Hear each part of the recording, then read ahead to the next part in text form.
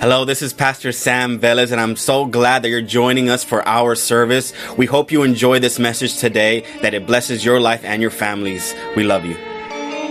Today we're doing a brand new series called Money and Sense. If you were here last Sunday, I said, I'm going to talk about something that a lot of pastors don't like to talk about it, but it's important. And if you're a first-time guest, I don't want you to feel like, man, what did I just walk into? You're okay. Because I wanted to talk about money for the next 3 weeks. There's 5 Sundays in the month of October. So for 3 weeks, we're going to talk about this subject of money. And the next 2 weeks, we're going to talk about something totally different. But I want to talk about, not because I want you, because after service, I'm going to declare that every single person give me $10,000 after service. If not, don't ever come back here. I'm not going to do that at all. But I want to talk about it because money, the Bible talks about money. Throughout the whole Bible, it talks about money. And if it's important to God, it's important to us. Amen? So if God talks about it throughout the Bible, if Jesus talked about giving and he speaks about money, then it has to be talked about today in our life. And so we talked about money and sense because we want to make sense of the way God looks at money. The way God speaks about money. I'm not going to talk about what Wall Street says. I'm not going to talk about what other money guru would say. I'm going to talk about what God says in the Word of God. Amen? What does He say? That's why we called it Money and Sense. And the tagline is money God's way. Not money Pastor Sam's way, Pastor Alex's way. No, money God's way. What does God have to say about money? Because money makes it very uncomfortable in the church. It brings doubt, it brings fear. Whenever someone comes and talks about money, people get uncomfortable because of the history of abuse that had happened. And I want to say I'm sorry that there's been scandals, there's been other televangelists, there's been other people that have abused this thing called money, and therefore people have a hard time looking at church and money. I remember growing up, they would make fun of me because sometimes, my shoes would be dirty or something.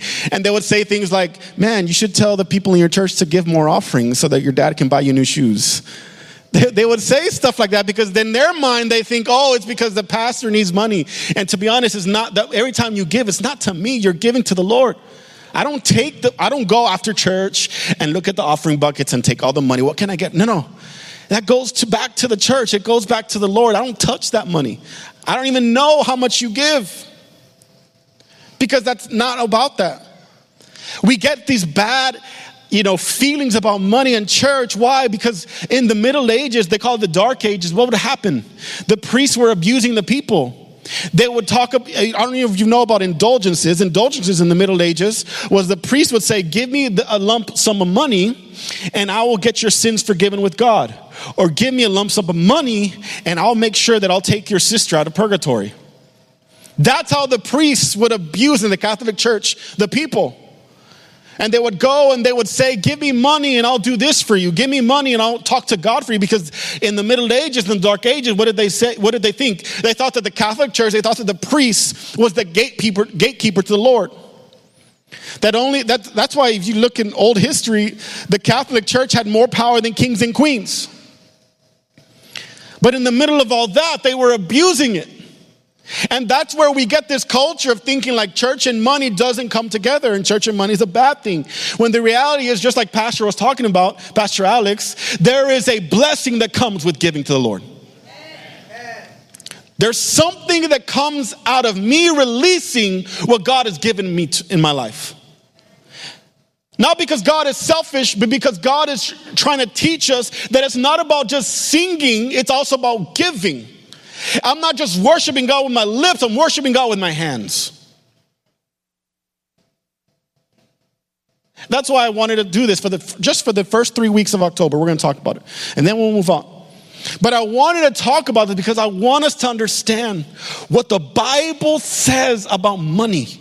I promise you, in these next 3 Sundays, you're not going to hear me say one time, hey, after church, I need $1 million from you. Or you can't be a member of ICM. You're not going to hear me say that. You're not going to hear me say, hey, after church, when I'm at the door, I want a slip of 5. When you shake my hand like a drug dealer, I want the 5. No. You're not going to see me do that, but I am going to talk about it because a lot of times that's why I've said pastors, they're afraid to talk about this subject because they're afraid of what people are going to say. And I don't want to be that pastor that's afraid. If I'm going to preach the Bible, I'm going to preach the whole Bible. I'm going to talk about everything, if that's okay with you. If you have your Bibles, I want you to go to Deuteronomy chapter 15. We're going to start off in verses 7 through 10. Deuteronomy 15, 7 through 10. It says this: but if there are any poor Israelites in your towns when you arrive in the land the Lord your God is giving you, do not be hard-hearted or tight-fisted toward them. Instead, be generous and lend them whatever they need. Do not be mean-spirited and refuse someone alone, because the year for canceling debts is close at hand. If you refuse to make the loan and the needy person cries out to the Lord, you will be considered guilty of sin. As we start off this series, I want to talk about it's all about the heart. That's how my message is. It's all about the heart. Because money is more of a heart issue than it is a spending issue. Money has to do more with the person than it does with their job. You work very hard for your money. Some of you make a lot of money. Some of you make pretty good money. It doesn't matter how much you make, but you make money. And the Bible talks about what it looks like to have a heart, because the Bible says this in 1 Timothy chapter 6, verse 10. It says, for the love of money is the root of all kinds of evil. And some people, craving money, have wandered from the true faith and pierced themselves with many sorrows. It doesn't say that money is bad. It says for the love of money. People get it twisted sometimes. They think, oh, because you make a lot of money, there's something wrong with you. No, get the paper. Do the business, make the money. That's not the problem. The problem is when our love for money becomes more than God. And money becomes the idol of my life. To where money gets the attention and my family's suffering. Money gets the attention and everything else is suffering. That's when it becomes a problem. So I want to talk about the heart today, because the heart, the Bible says in the book of Ezekiel, that it is the most deceitful out of all things. And if we can get the right heart, we'll see the right results. Amen? So the first thing I want to talk about is this. We need to learn to deal with a selfish heart. We have to deal with a selfish heart. I want to go back to verses, I want to read it one more time. Verses 7 through 9. Let's read it one more time. But if there are any poor Israelites in your towns when you arrive in the land the Lord your God is giving you, do not be hard-hearted or tight-fisted toward them. Instead, be generous and lend them whatever they need. Do not be mean-spirited and refuse someone a loan, because the year for canceling debts is close at hand. If you refuse to make the loan and the needy person cries out to the Lord, you will be considered guilty of sin. This is what they're talking about. During that time in the Old Testament, look at this. Every 7 years, that year, the seventh year, you would be released of your debts. You would have no more debts. How many of you can be like, Pastor Sam, can we bring that back to the United States? Every 7 years, I would want my debts canceled. All the school loans, all the debts, whatever it is, whatever debt you credit card, I think we need to bring it back, God, please. Every 7 years, I wouldn't mind. Because that's what would happen. All the debts would be canceled. And so what he's saying is, don't be so tight-fisted, because the year of canceling debts is coming. In other words, people didn't want to lend to the poor because they're like, for what? Their debts are going to be paid. Why am I going to give them money? Why am I going to help someone out when the year's about to start? And all their debts are going to, he says, don't be like, because it's not about that. It's about the heart. You have to understand that oftentimes when God is testing you with money, it's to make sure that money has a place in your hand and not in your heart. God wants to make sure that money has a place in your hand and not in your heart. Because money in the hand is a tool. Money in the heart is poison. It's a tool. It's a tool to help other people. It's a tool to be a blessing to someone that can't do what you do. It's a tool to give to the Lord. It's a tool, but when money is in the heart, it becomes poison to your soul. It becomes poison to your soul. That's why it's important, church, to understand. You will know how selfish you are the moment that money comes to picture in your life. You will find out how selfish you can be. And if we're going to have the right heart, then we must deal with the selfishness that we have. Fact, the Bible says this in 1 Timothy chapter 6, 17 through 19. 1 Timothy 6, 17 through 19 says this. It says, teach those who are rich in this world not to be proud and not to trust in their money, which is so unreliable. Their trust should be in God, who richly gives us all we need for our enjoyment. Tell them to use their money to do good. They should be rich in good works and generous to those in need, always being ready to share with others.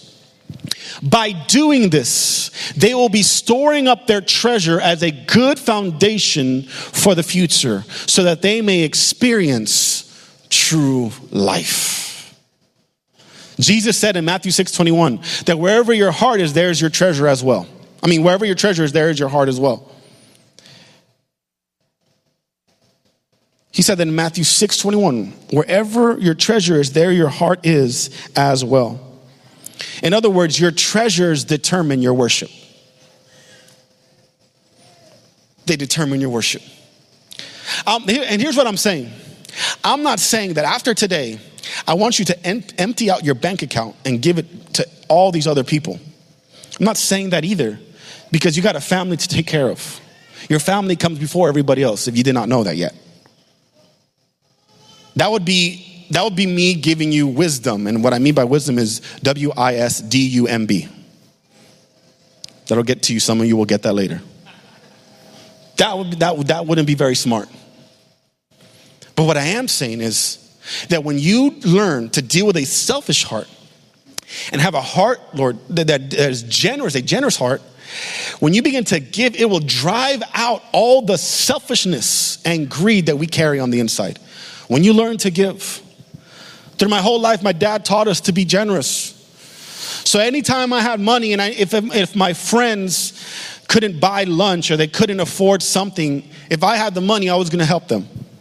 If I had the money, I don't know how many, throughout my whole life, how many times I paid for people's lunches. Not because I wanted something from them. Here's what happened. I would never tell the person that would buy their lunch, hey, you got me next time? Because people do that all the time. Hey, I'll buy your lunch, but next Tuesday, it's on you. That is when giving becomes pointless. You don't give so that someone can owe you. You give to be a blessing to other people. Amen.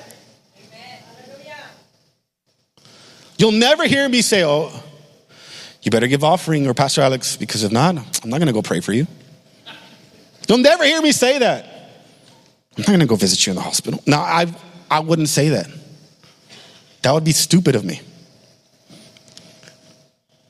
But we have to learn, church, that if you can get to a rhythm where you are defeating and you are overcoming your selfish heart, it will drive out all the greed that might be in there.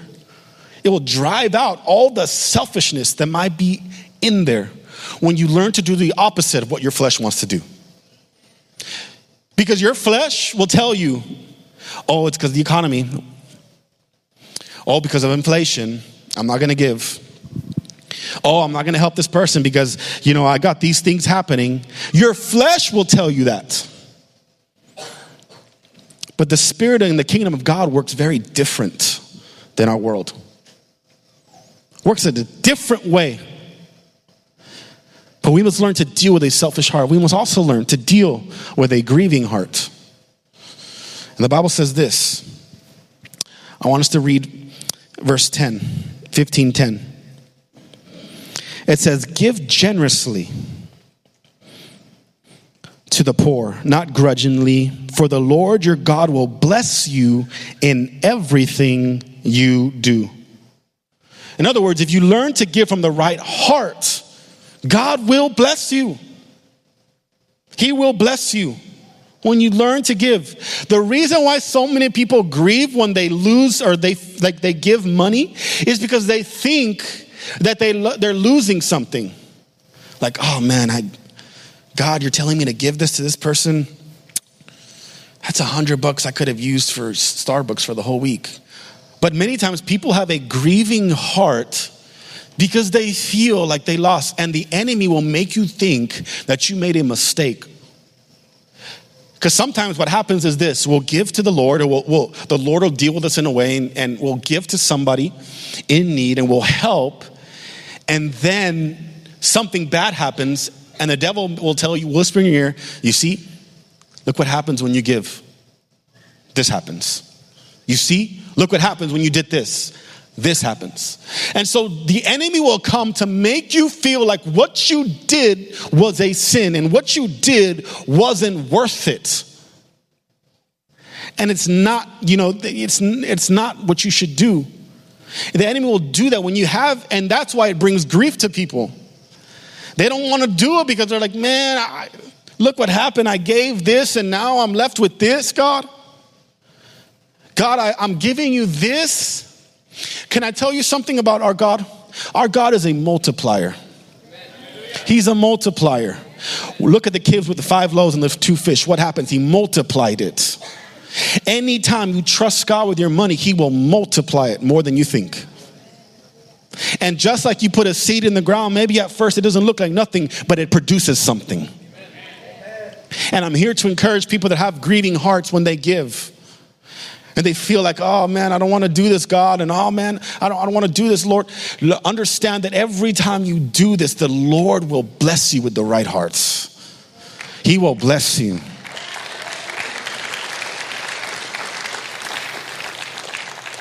He'll bless you.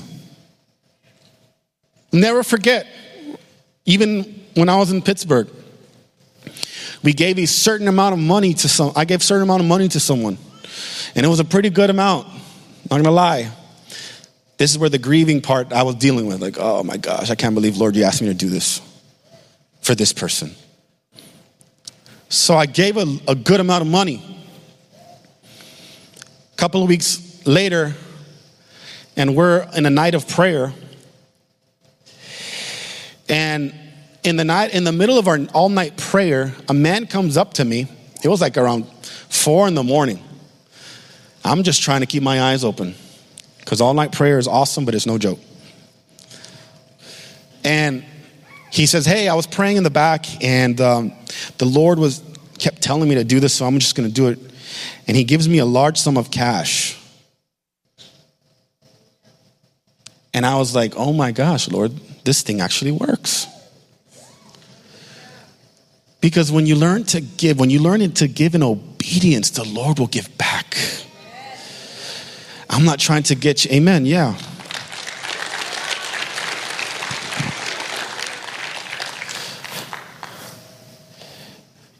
These are things that's why I said it's so hard sometimes to talk about this, because people have a different mindset, because you don't know what you don't know. That's the truth. You don't know what you don't know. So people have a mindset that church and money, God and money is like this pyramid scheme that I'm trying to get you to do.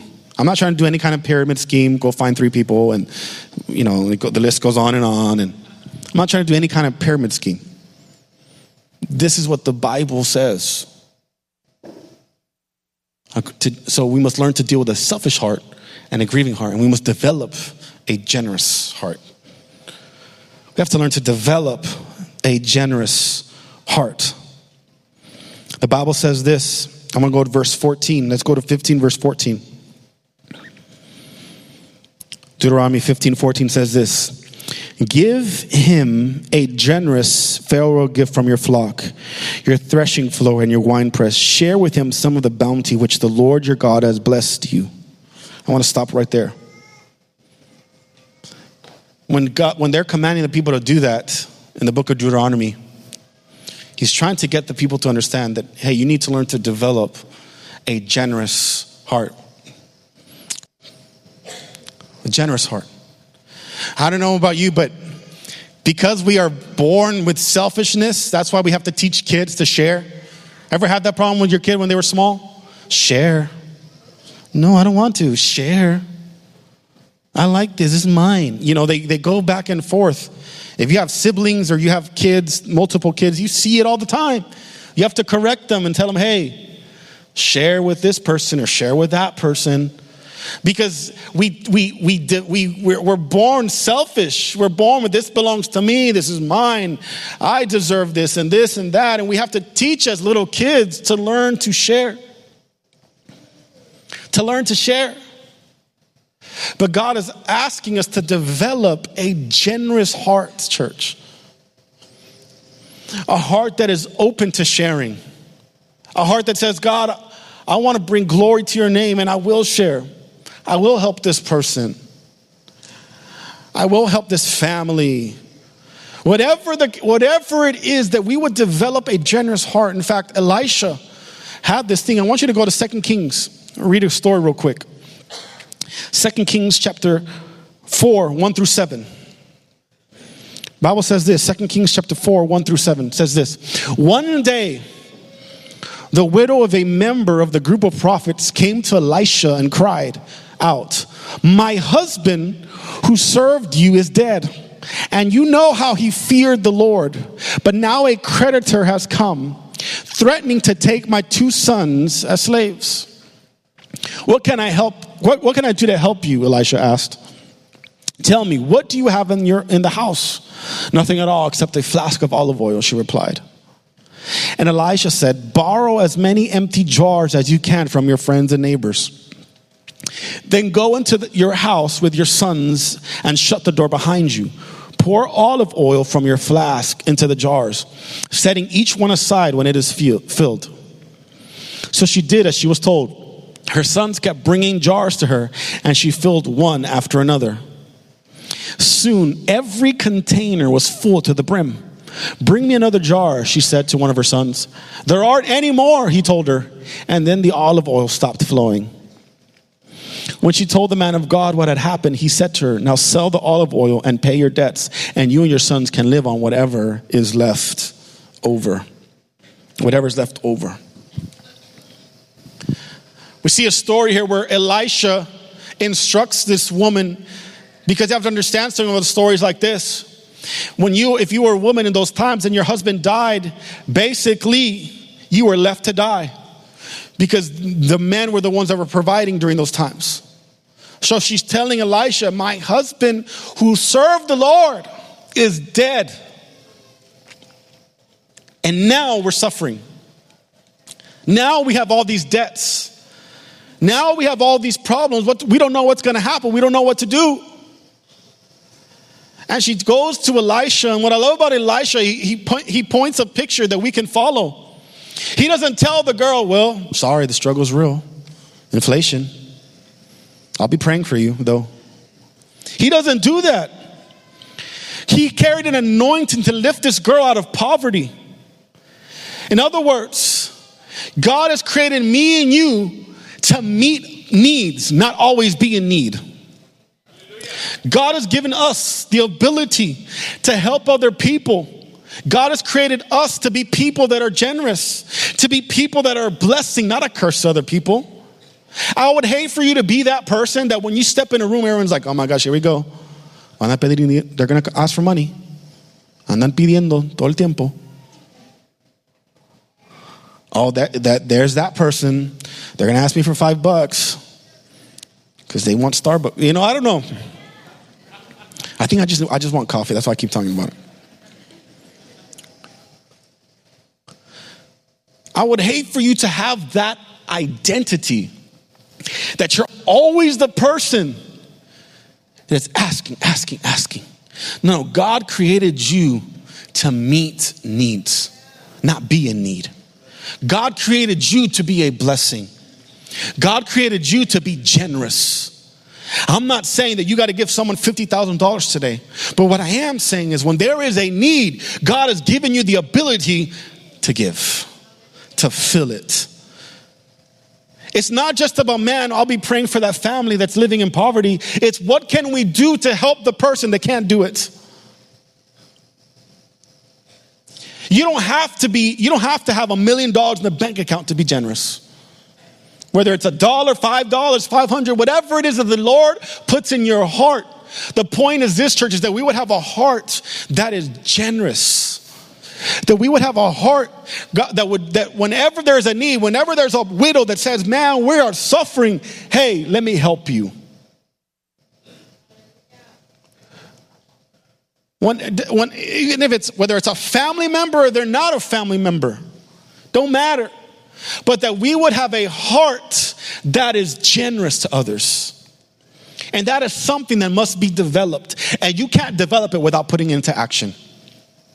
Just like muscles. You don't get muscles unless you work out. It's the same thing with giving. You will not learn to be a giver until you start giving some way, somehow.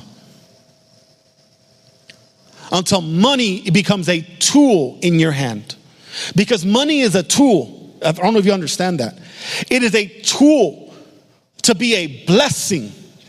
Church, we are blessed to bless other people. And money can be a tool for other people. Money in your hand can be a tool to help families. Money in your hand can be a tool to give to an organization. Money in your hand can be a tool. It doesn't have to be poison in your heart. It could be a tool for your life. Timothy said it best. He said, money is so unreliable. Money, when you die, doesn't go with you. It is an afterthought in heaven. You don't even think about money in heaven. But as long as we're in this earth, God has called us to be generous. It's all about the heart, church. May we be people that develops generous hearts. Amen? Amen. The last point is this. We must develop a grateful heart. A grateful heart. I want you to go to verse 15. Deuteronomy 15:15 says this. It says, remember that you were once slaves in the land of Egypt, and the Lord your God redeemed you. That is why I'm giving you this command. God is saying, I'm commanding you to do this. And before he says this is a command, he says you must remember. You must remember, church, before you ever had a relationship with Jesus, before we ever gave our life to Jesus, we were nothing. We were nothing without Christ. When God saved you out of your old life, there was nothing for you in that old life. Can we agree with that? Amen. There was nothing. Before you ever gave your life to Jesus, there was nothing compared to what it is to have a relationship with Jesus. It was nothing. For Paul, his old life and his new life, drastic changes. And for Paul in the New Testament, he counted it all a gain to have Christ in his life. It was a gain to him. Everything else was meaningless. Before we ever really committed to the Lord, everything else was meaningless. We wasted money on a lot of meaningless things. We made meaningless decisions. Some of you in this room, before Christ, you were depressed and addicted, but because you met Jesus, you've been set free and you're whole by the grace of God. By the grace of God.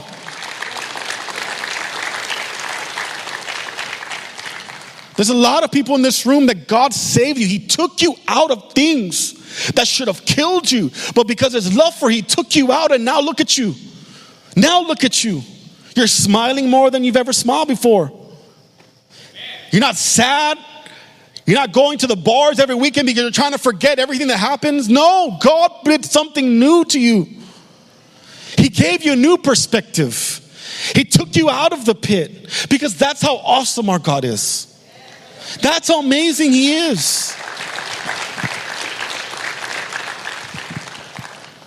And if we're going to develop a grateful heart, it starts by remembering. Remembering that before Christ, remembering that, man, God, I remember. You're not in the Old Testament. You weren't a slave in Egypt. But you might have been a slave to a lot of sins in your life. But God took you out of it. When nobody else could have helped you, God helped you. I think so many times we do a good job to forget. We emphasize forgetting because we should forget. But we spend so much time forgetting that we forget to also remember. To remember the goodness of God in our life. To remember that it is because of Him we have this job, the job that you have. Because of God's grace and God's love, you have a family. You have kids, you have a house, an apartment, wherever you live. By the grace of God. By the grace of God, there are people in this room, when you started your business with nothing, look at you now. By the grace of God. By the grace of God. Only God could have done that. No man, no government could have done that. Nobody, only God. By the grace of God, you're here. By the grace of God, you've been healed. You've been restored. There were things in your life that were broken, but by the grace of God, He restored it. You need to remember that, church, because that will develop a grateful heart. When you begin to remember just how good God's been. Even when you rejected Him and you disobeyed and you wanted to do your own thing, God came back. When you came back to the Lord, what He do? He forgave you. People aren't always easy to forgive. And people have a hard time forgiving others. But God doesn't. We create that in our minds to think that, man, God can't forgive me for this. This was really bad. This decision I made was really bad. God can't. We create those scenarios because in the Bible it doesn't talk about that. Church, may we remember a heart that is grateful to the Lord. You don't have to wait till New Year's or for Thanksgiving to say, God, thank you for it. No. You can thank Him every single day. God, thank you. God, thank you. Thank you so much for joining our service and for listening to us. We are located at 4519 East Del Mar Boulevard in Laredo, Texas, and we hope that you will continue to be a part of our ICM family.